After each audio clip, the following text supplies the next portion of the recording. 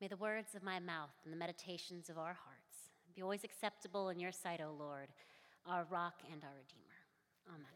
Amen. I'd like to start today's sermon with 15 minutes of silence. Is it too soon? Thank you all for your patience. But I actually want to start today's sermon with a story. Once upon a time, there was an all-American boy. His family moved to a small town when he was just a toddler.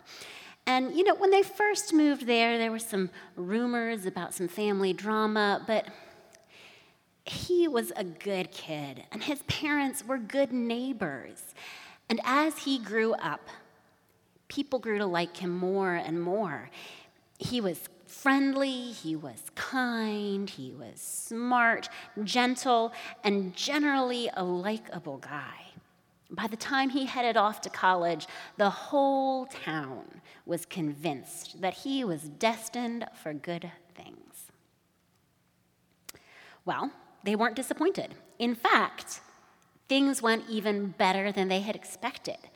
They kept getting news back about how well things were doing until when he came back to town, they decided, we should ask this guy to give a speech at the local Rotary Club. And they did, and they invited him.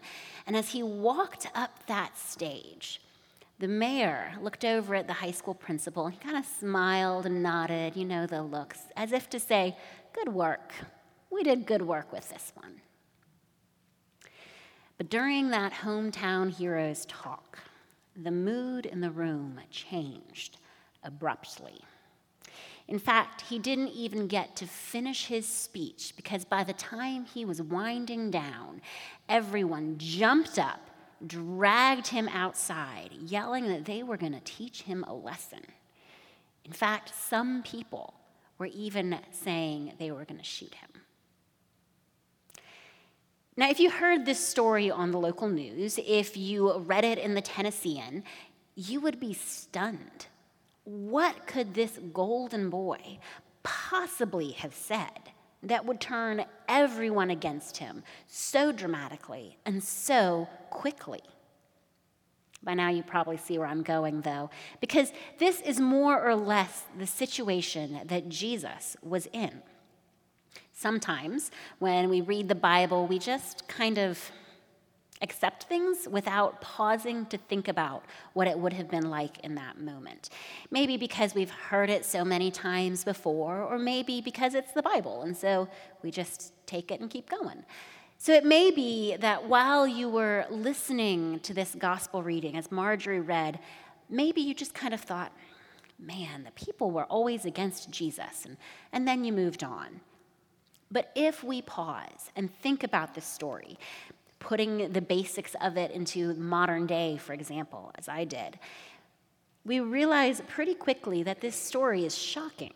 It should give us a pause. After starting his ministry, Jesus goes back to his hometown, and here at the beginning of the story, the people are interested to hear what he's saying. They seem proud of this local man who is quickly becoming famous in the area. But then a few short sentences later, everything is different. What does it take to make people who have known someone pretty much his whole life turn against him? What does it take to make people go from proudly murmuring to one another, "Isn't that Joseph's son?" to planning to kill him in just a few minutes? Now, the difference between the story I told and the one we heard from the Gospel of Luke is that we know what was said. So why do these few short sentences turn the people against Jesus? And we have to assume that Jesus knew how it would go down. So why was he acting almost antagonistic by saying these things? Why? Well, the story takes a little unpacking because it is so far from our context nowadays. It picks up where our reading from last week left off. In fact, really it kind of picks up in the middle of one story that's made up from the two readings. So just as a refresher, Last week, we saw Jesus return to Nazareth, and he's in the synagogue, and he's invited to read, and he reads a passage from the prophet Isaiah. And this passage is one in which the prophet proclaims good news, the year of the Lord's favor, captives being released, people being healed, good news. And then Jesus declares that that passage has been fulfilled in their hearing. In other words, he who was reading it, Jesus, is fulfilling it right in front of them. The people seem impressed and almost to pat each other on the back as if to say, look at Joseph's son, look at this local boy who turned out to be such an authoritative teacher. And that is where Jesus gets angry. His response, doubtless you will quote to me this proverb, "Doctor, cure yourself." And you will say, do here also in your hometown the things that we have heard you did in Capernaum. That response may seem cryptic to us, but there's a little more context here.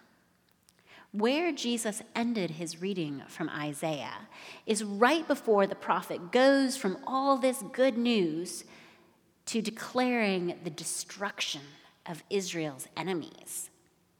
And the people listening to him would have known that that was what was coming, but not what he preached about. He proclaimed this word of grace, but he left off the judgment they wanted to hear, too. So when he answers, it's like he's ironically saying, I get it. You're saying help out those close to you before going out there and helping out other people.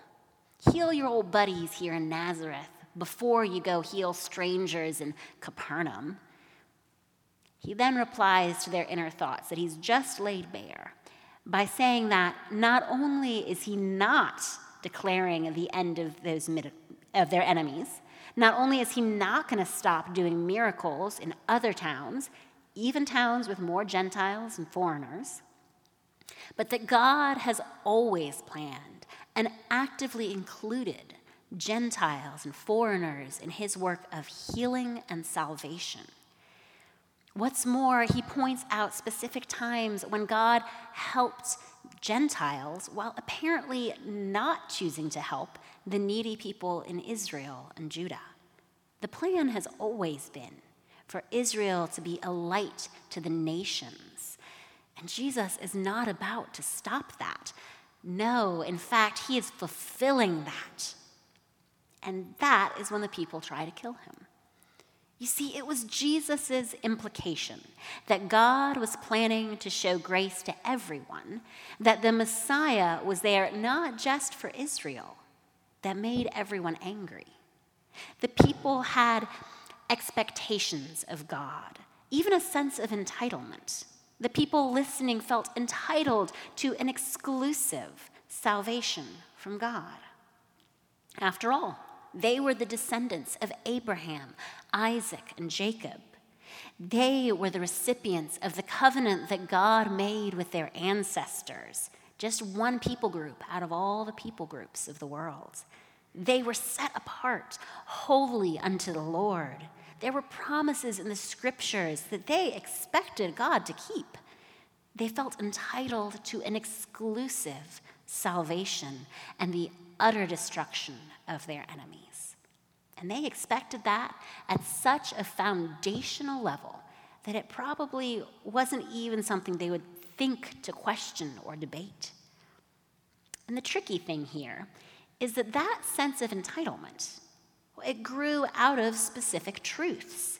It is absolutely true that God had made a covenant with their ancestors.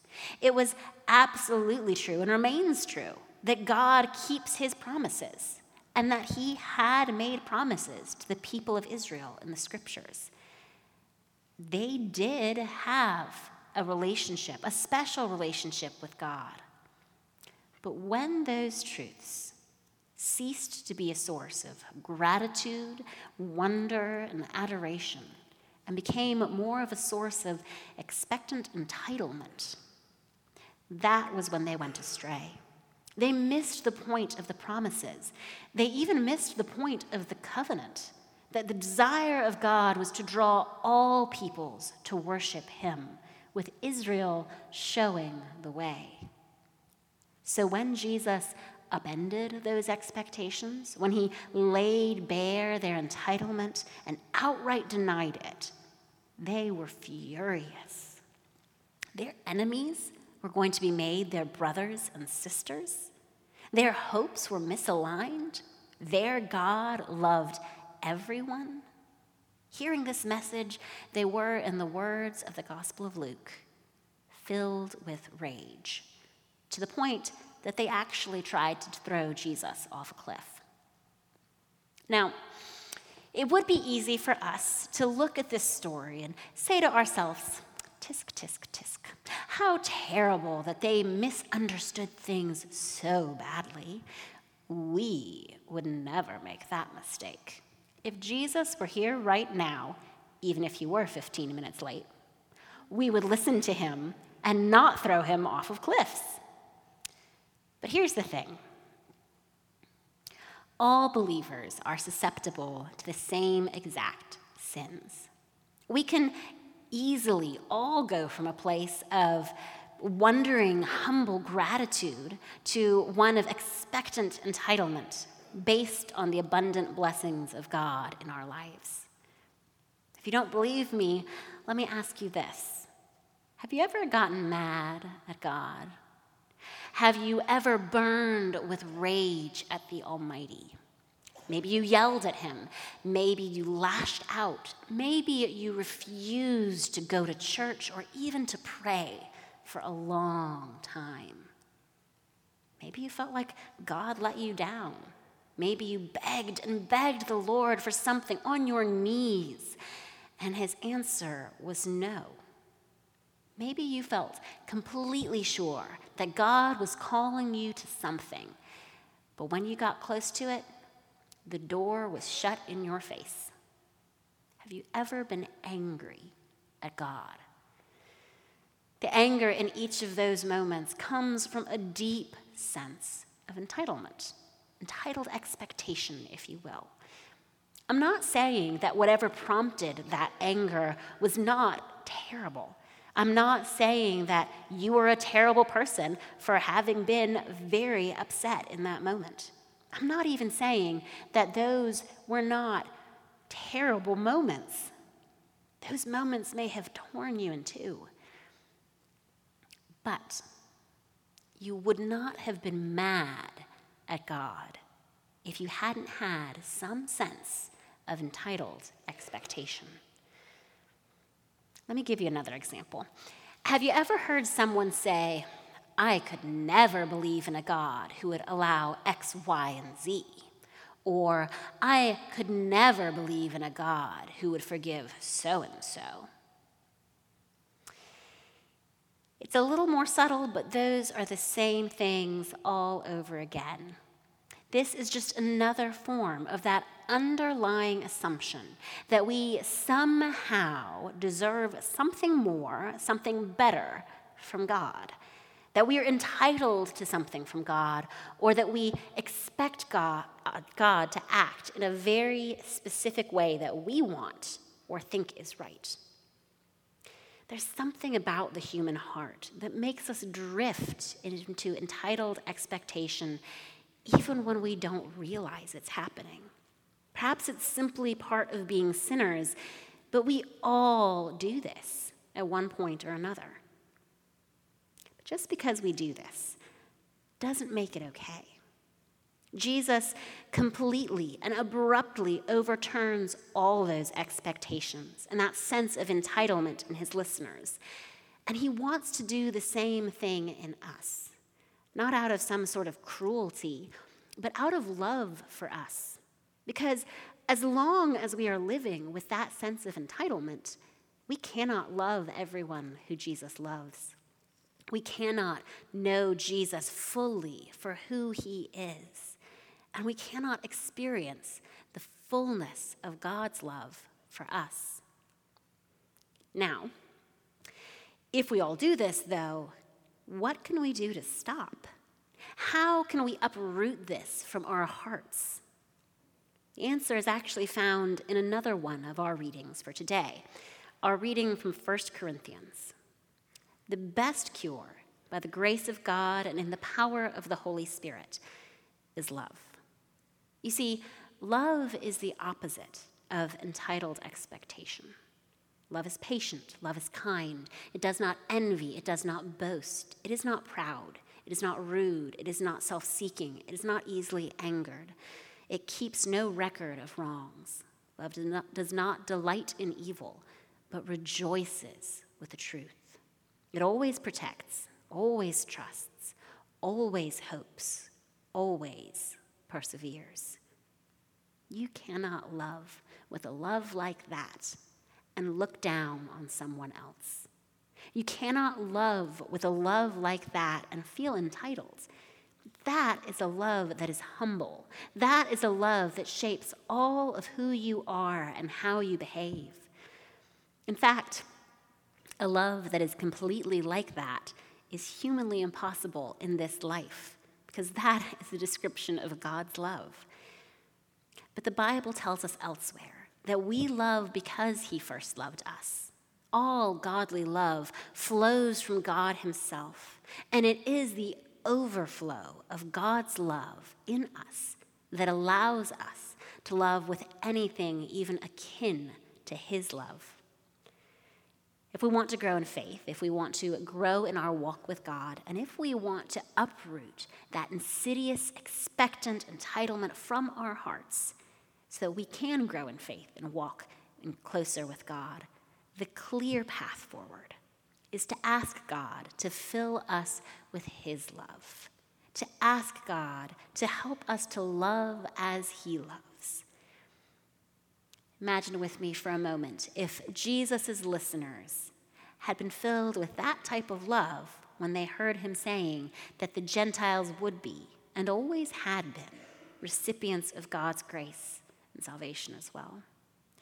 If the hearts of those people listening had been filled with that 1 Corinthians 13 type of love in that moment, instead of becoming enraged and trying to hurl him off a cliff, they would have rejoiced with Jesus at this good news. They would have been delighted because the love of God is for all people.